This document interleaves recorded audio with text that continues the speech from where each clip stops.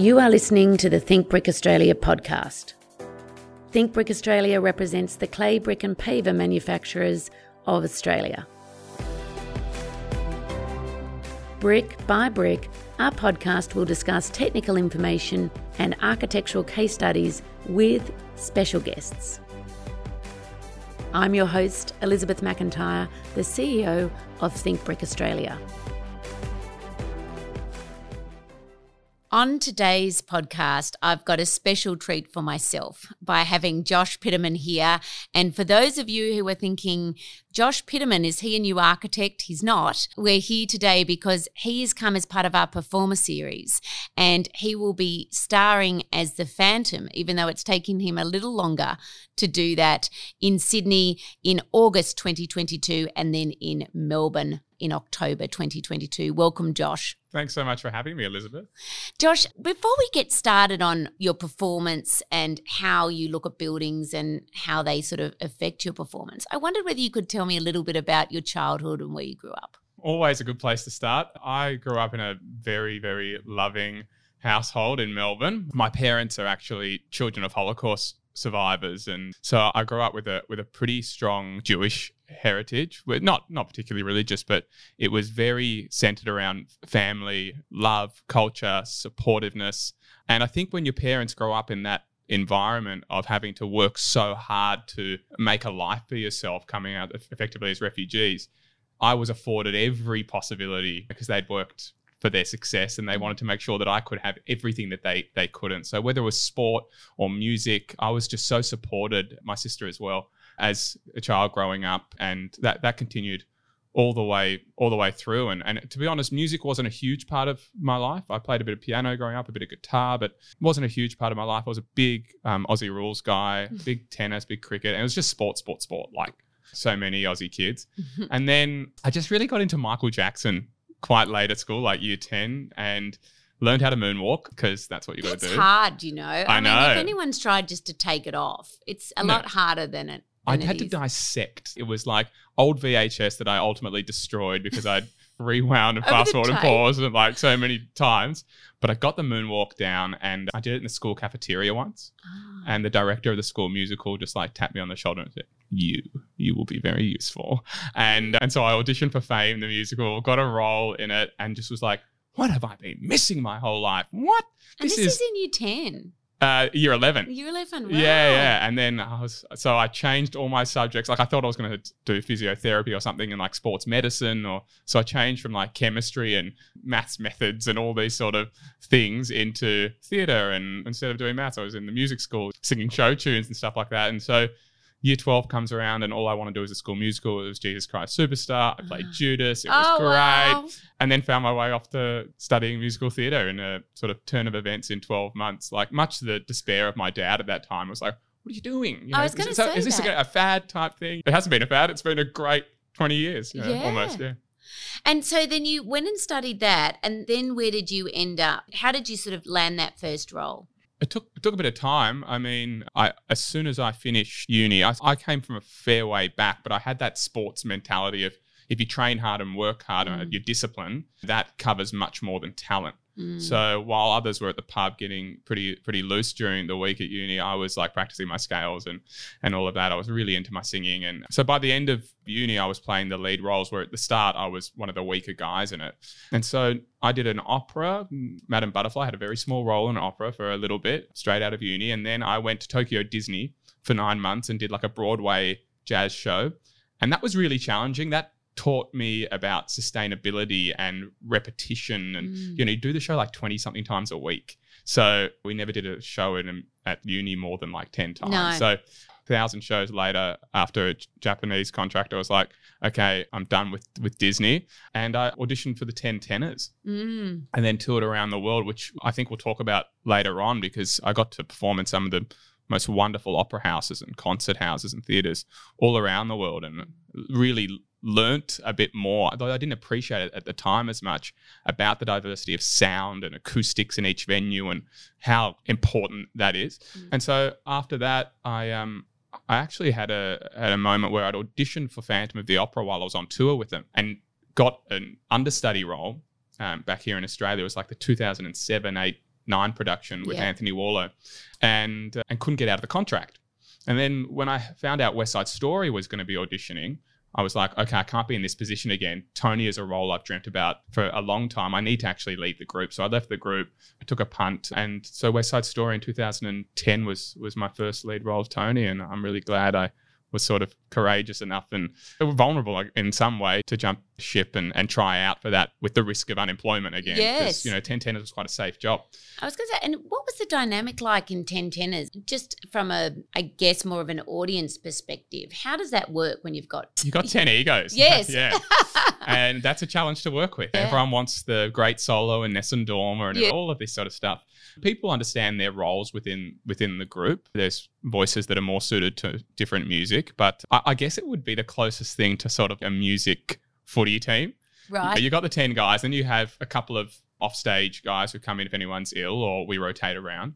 Then you've got sound and lighting and tour manager, and it's sort of like 17 to 20 men on tour buses. Like you can just imagine the sort of vibe, guys in their 20s, a lot of single guys. There was late night boozing and PlayStation in the back of the bus, and the buses with beds and all that sort of stuff. So traveling through Europe and the States, and it's for a 22 to 24-year-old, which I was. This is living the dream. Yeah. # living the dream.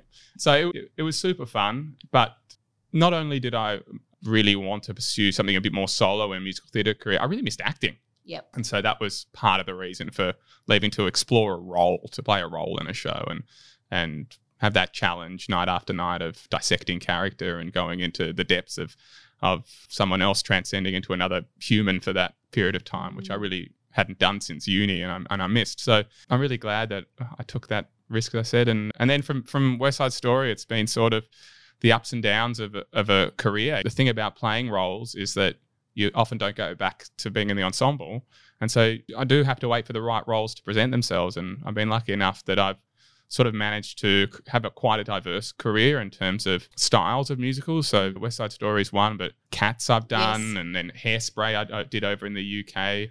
Beautiful, the Carole King musical, and then obviously Phantom back over in London has been sort of the greatest role I've ever done, to play the Masked Man in the original production in Her Majesty's in London. Was like that was the dream when I started mucking around in the music school in high school when I was 17. It was Phantom and Les Mis, but mainly Phantom. So it's been an amazing journey. And I've been so fortunate. It always comes back to my family and my mates and those who have supported me along the way. You can't get through the roller coaster of an arts career without having great people around you. And I've got the best ones. Going to say that as well, because I guess after you finished, what was the time difference between West Side Story and Cats? 4 years. Yeah. So what? So Hairspray was in between. Okay. So there was a year of that. There was An Officer and a Gentleman, which was a musical that was here in Sydney, which I remember that. I did the workshop of and ended up doing the original production. It bombed after about 6 weeks. I'd actually turned down 22 months of playing Tony all around the world in West Side Story to do that brand new musical. Oh. Because to do a musical from first table read in a workshop to take it to on stage is sort of our dream, because you're often interpreting someone else's performance in musical theatre. So to originate something, that's what I went with. And it was the wrong risk, sometimes you take the right one, sometimes you take the wrong one, so. I think so many of us, you want to take those risks, but you did describe it as a roller coaster. And obviously in the last 2 years, you've had more than a roller coaster. But what, being so, I guess, young at the start of your career, what do you do after those setbacks? Where's your mindset on that? That's a huge one. I think you learn by being in the fire, and there's no other way to learn, just by being in the situation. The hard thing for me, I think, doubly, was when Cats was starting, I was splitting up with my wife at the time. Then I got married in my 20s too. So not only was I having a sort of big career at that time, I got married at 24, 25. And so there was a lot of stuff that I was finding challenging in my life. Thankfully, the pain and the mud that you go through with divorce, whoever's listening, I'm sure there's people out there that have been through divorces, if not just breakups. They can be really, really hard. And so that Cats journey and the sort of the last 6 years through that, I knew I had to do some work on myself, and I really attended to sort of mindfulness in terms of meditation, but also terms of, and quite, I guess, sacredly, I really always put aside the morning if not the morning and the afternoon, to meditate daily, and have done for like 6 years.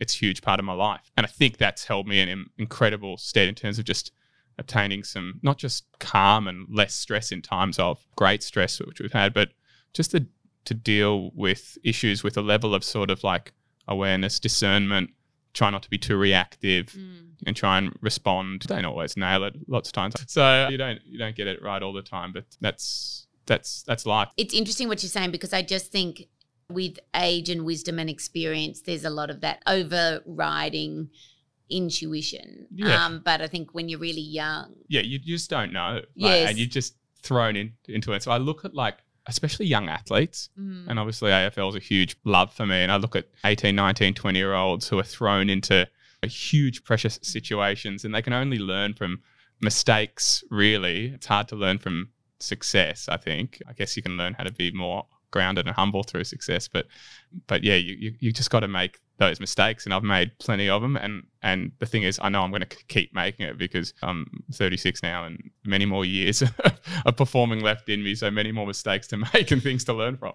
But I'm curious as to what is your underlying mantra then in terms of keeping yourself? Is it that things will be okay, or what do you tell yourself to remain so optimistic? Yeah, things will be as they are meant to be. I think the most important thing that I've learned across the time is that I'm not the role that I'm playing, and my self-worth can't be caught up in being I am the Phantom. I'm not the Phantom. I get to play the Phantom, and it's beautiful and wonderful, and there'll be other roles I get to play that hopefully will be equally as beautiful and wonderful, but my self-worth isn't determined by that, so that when it's taken away, I'm not less a person. I'm lots of other things. I'm compassionate, and kind. I'm loving. Nuts. I'm very passionate.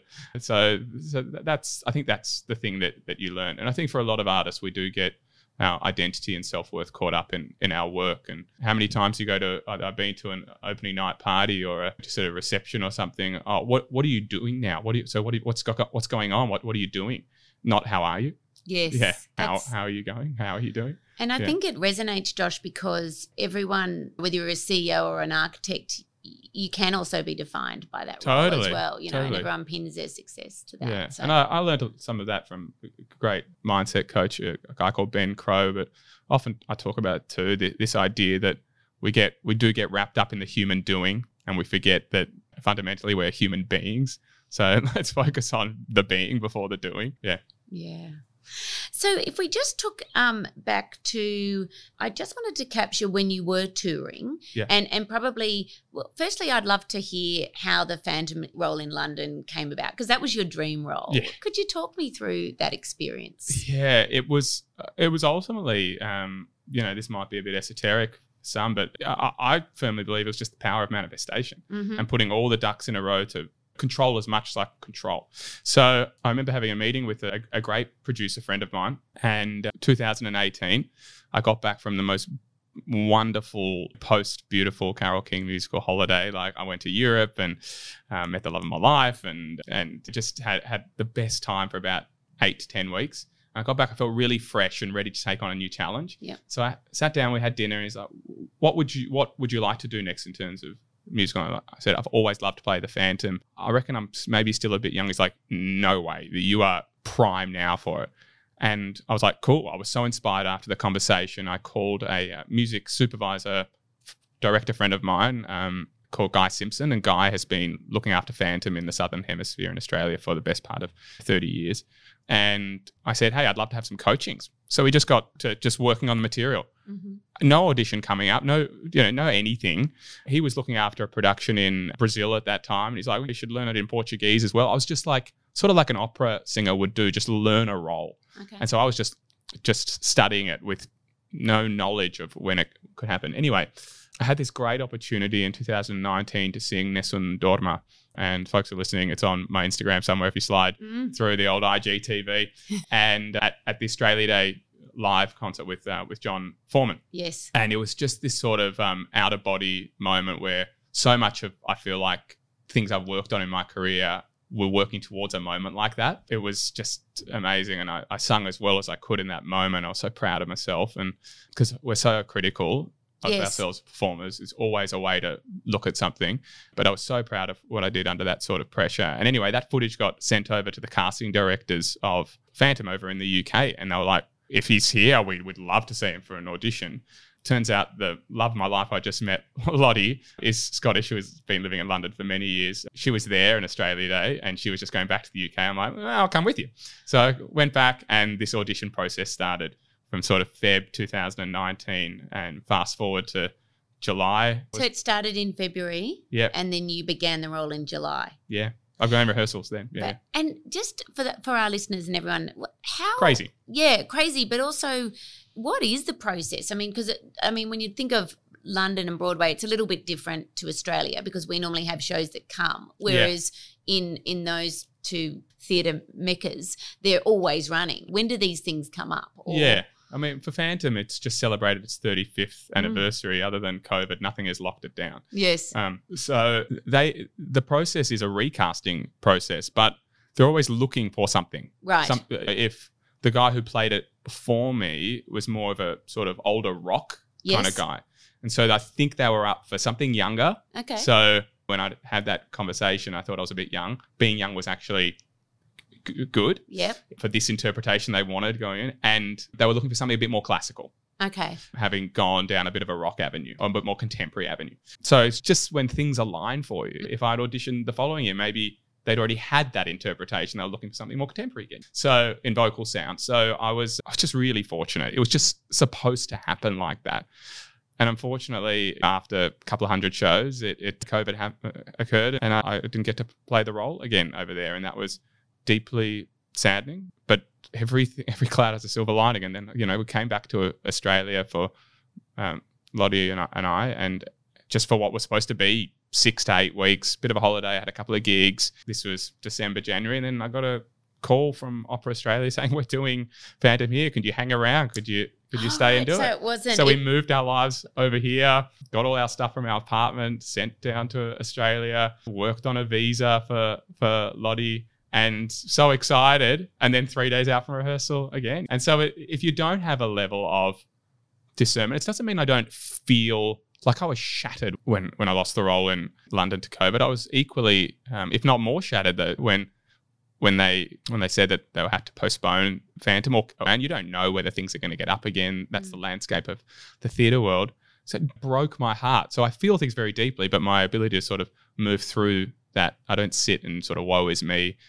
I was like, what's next? And then a month later, or a couple of months later, announced new date. So now I'm looking forward to next year, and that's the roller coaster.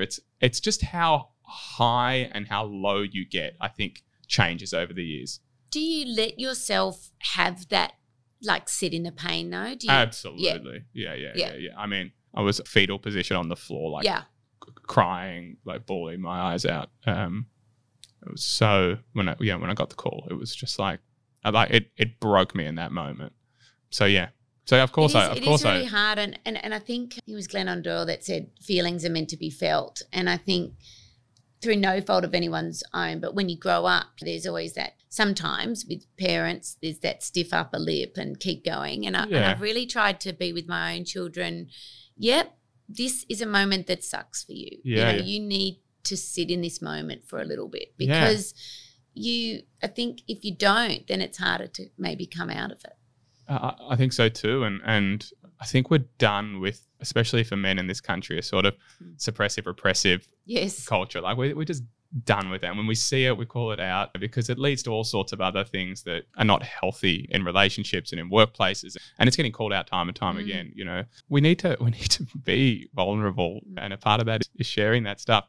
What I did find quite amusing for myself and sort of looking at the situation was when I was broken on the floor crying, I'm like, oh my God, it's the final layer of Phantom where my Phantom Christine's left him for my life is imitating art. Yeah, always.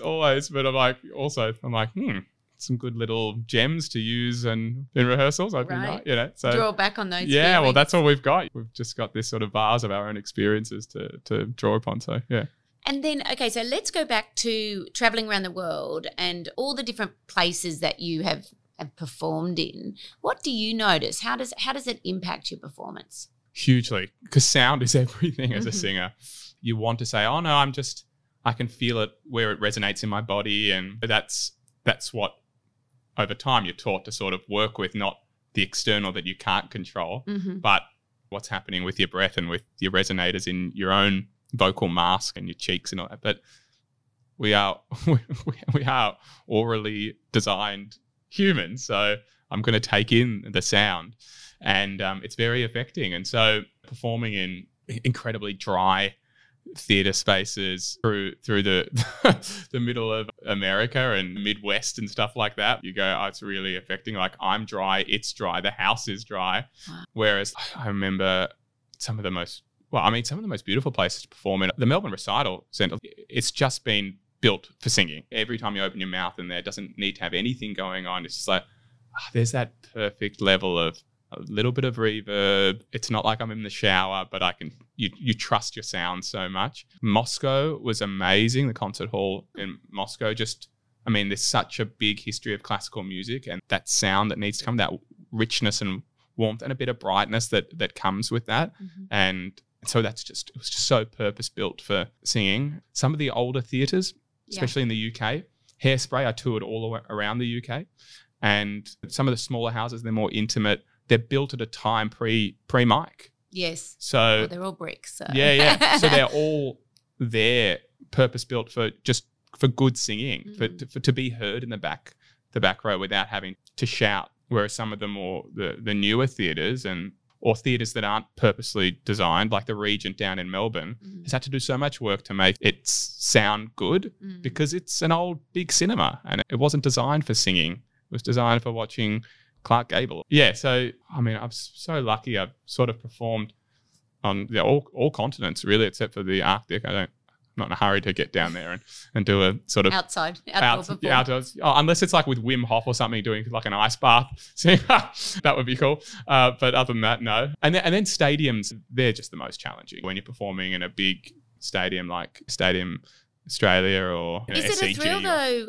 I guess the counterpart of that is it because it's such a big space and there's so many people, obviously that's a thrill. It is a thrill. You're mainly just shitting yourself. Right. Okay. And yeah, because I remember I did the anthem at the Ashes at the SCG a couple of years ago and did the whole mic check, did it all, and about 2 minutes before I was supposed to go out and sing, and everything was great, all the sound was great. Can we just get a mic check? I'm like, nope, can't hear anything. Oh, is your pack turned on? Yep, everything's turned on. Okay, can't hear the track? No. Okay, we'll get back to you. Okay, we got 30 seconds to go. Can we just do a final? No, I still can't hear anything. I literally had to wing the whole thing to the backing track and just trust a bit of fallback, but also you're getting the boom from around the stadium and echo effect and delay and all that sort of stuff. The in-ears there was nothing in my in-ears. So just so I can break it down for the audience, because I have an idea about what you're talking about, but the main reason you've got the earpiece is so you can hear the music. I can hear the music and myself and not hear the crowd sing slightly delayed back at me or the music around the stadium slightly delayed back at me. I have actually self-sabotaged once singing the anthem at the rugby, and I just for a second tuned in to the audience and I'm like, oh, hold up, now I'm behind. I'll get back on track, so there was like a second or two where I was out, and so... And so when you see performers... mistakes that you make. Yeah, right. Yeah. So when you see performers rip out their earpiece, is that just because something's not working and now they're completely... Yeah, sound's just not cooking for them. So then they'll go, all right, I'm getting something better from the fallback speaker in front of me. And right. Yeah. Yeah. But ultimately, the most enjoyable experiences are in houses that are set up for great sound. Yeah. That's what I think all performers love most. When you walk into a space, step out onto stage, you open your mouth just to have a play, but even before you got a mic and you go, oh, that sort of feeling of like 5 o'clock on a Friday when you sit back down in your really cozy couch and you got a glass of red and you just, it's like the sigh of contentment. Right. Absolutely. Yeah. Just going back now to, you mentioned a little bit about during COVID and being obviously sporty and what did you do? Because I think for me, performers, I couldn't imagine what it would be like not being able to perform. But it is such a craft that requires discipline. I mean, it's similar, I guess, to airline pilots as well. Suddenly you've got this. Totally. How do you stay in training for that? I mean, we used to call it, I think it's performance fit or whatever, stage fit. Yeah, stage fit. I mean, I think I've gone in and out of performance fit. I really amped up things early on this year to get myself ready to go back on stage for Phantom. Mm-hmm. And so I was really singing the material a lot. I was in that sort of Phantom zone. And then afterwards, I didn't want to sing. So it's like demoralizing. It's such a what I've learned is that singing is not just a physical thing, and it's not just an oral thing. It's not an oral thing. It's it's full everything. It's spiritual, it's emotional, it's mental, it's physical, it's everything. And so it calls upon a lot of one. And when you get these sort of repeated crushes, you're just like, nah, I can't sit in my creative power now. I just don't have the energy to create. I'm stressed. Yep. And when we're stressed and in a bit of fight or flight, like how do we sit into, something deeper and creative? You're just operating from a sort of fear system. Yes. So it's very hard to be like calm, and that's when we do our best creative work. So, I mean, that was this year. I know that I've performed since March 2020, when Phantom closed in London. I've performed 6 times to an audience. Wow. I'm scared to go back to performing a bit. I've got that bit of anxiety. Yeah. I'm like, not do I still have it? I need to relearn the landscape of dealing with humans. The fact is, most times I probably sing 4 or 5 times a week, and juicy sessions, do my scales, I do because that's just a discipline I've learned over the year. Yeah. And I know a lot of singers don't. Yeah, okay. And then I'll have structured times off. I know that this week is a non-singing week, and then I plan it, but I'm also a bit nuts with that sort of stuff. Okay. Yeah. But I guess I'm curious because you mentioned Wim Hof, and I've been doing a lot of his breathing too. So it gets you into a good. I have not gone to the cold plunge though, but some people I know. What about cold shower? That does work. I used to do a lot of ocean swimming, which I feel is as close as it's I'm gonna great. Get. Yes. Yeah. But that got me through lockdown too. Right. Okay. Yeah. Bogey hole at Bronte. Yes. Yeah. Yeah. In the first lockdown, that was something my husband and I could go to. We used to swim Manly to Shelley. But in this one, we were more than 5Ks. Right. So we couldn't. Yeah. So, but I just wondered, so are there some days where you're just doing breathing as opposed to singing, or in terms of no, okay. I'll do breath stuff in a Wim Hof way, but that's a very different breath technique. If you're singing fully in, let it go. If you're doing that one, it's, the Wim Hof technique, that's not singing technique. Singing technique, breathing is far calmer than that. That's a very heated, spicy breath technique. The Wim Hof technique. Yes, yeah. So it's sort of the way I describe it is singing should feel like the sound is the surfer on a surfboard and the breath is the wave, and you're just riding. It's in tandem together in this sort of very interconnected, easy way. Yeah. I like that analogy. Yeah. I was just going to go back, and not in a big way, but you've learned Italian and Spanish. To sing in, yeah. To sing in. Yeah. I mean, when I'm there, when I was in Spain with the 10 tenors, I couldn't believe it. After 3 months, I was just having conversations about basic sort of things. But and then so when I went to Italy in 2018, the bad thing about being a singer who does sing a lot in languages is that your pronunciation becomes very good. So when you do learn, I learned enough. I was speaking to the guy at reception at the hotel about, is this restaurant this way and this, and then he started talking to me saying all this stuff about that, and then it started asking me questions about my laundry and stuff. I'm like, okay, we're on a topic where I can't talk about laundry. So it gets to, but they assume you speak because your accent becomes quite good. So I'm limited. If I had it my way, I would take 6 months off, live in Tuscany at some point in my life, just so I can get fluent. Everyone, I think, would do that. Yeah. So that's a part of something to manifest. Yeah. Just before we go into the hard fire questions, and thank you so much. It's been such an absolute joy to hear your journey. Do you have any advice for people that are listening at the moment that perhaps are at the start of their career, even if it's not a performer career? Do you have any from lessons that you've learned? Yeah, I think it's important to dream big because I think it takes as much energy to dream big as it does to dream small. But in saying that, you're going to work so hard on your career. Work as hard on yourself and understanding that what sits in you between your ears and your heart and in your soul, that's actually a part of your work. And when you can bring that to your work, the doing becomes so much better because the being is so much more expanded. It's beautiful. Thank you. Alrighty, shall we go into the fast fire questions? Reading the news, a newspaper or online? Online. Handwriting or typing? Handwriting. When you're journaling or ideas or concepts, would you use a pencil, pen or e-pen? Pen. Do you like to read books or listen to audiobooks? Read books. What's important to you, style or substance? Substance. Coffee or tea? Coffee. TV shows or movies? Ooh, TV shows. Squid Game. So good. Antique or brand new? Antique. Call or text? Call. Travel back in time or into the future? Oh, back in time. Exterior or interior? Interior. Video games or board games?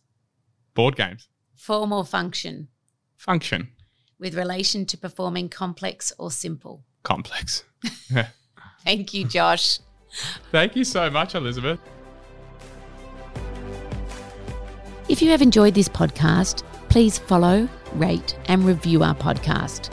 We are always looking for new ways to think brick. If you have an idea of what you'd like to hear about, there's a link in our show notes to let us know.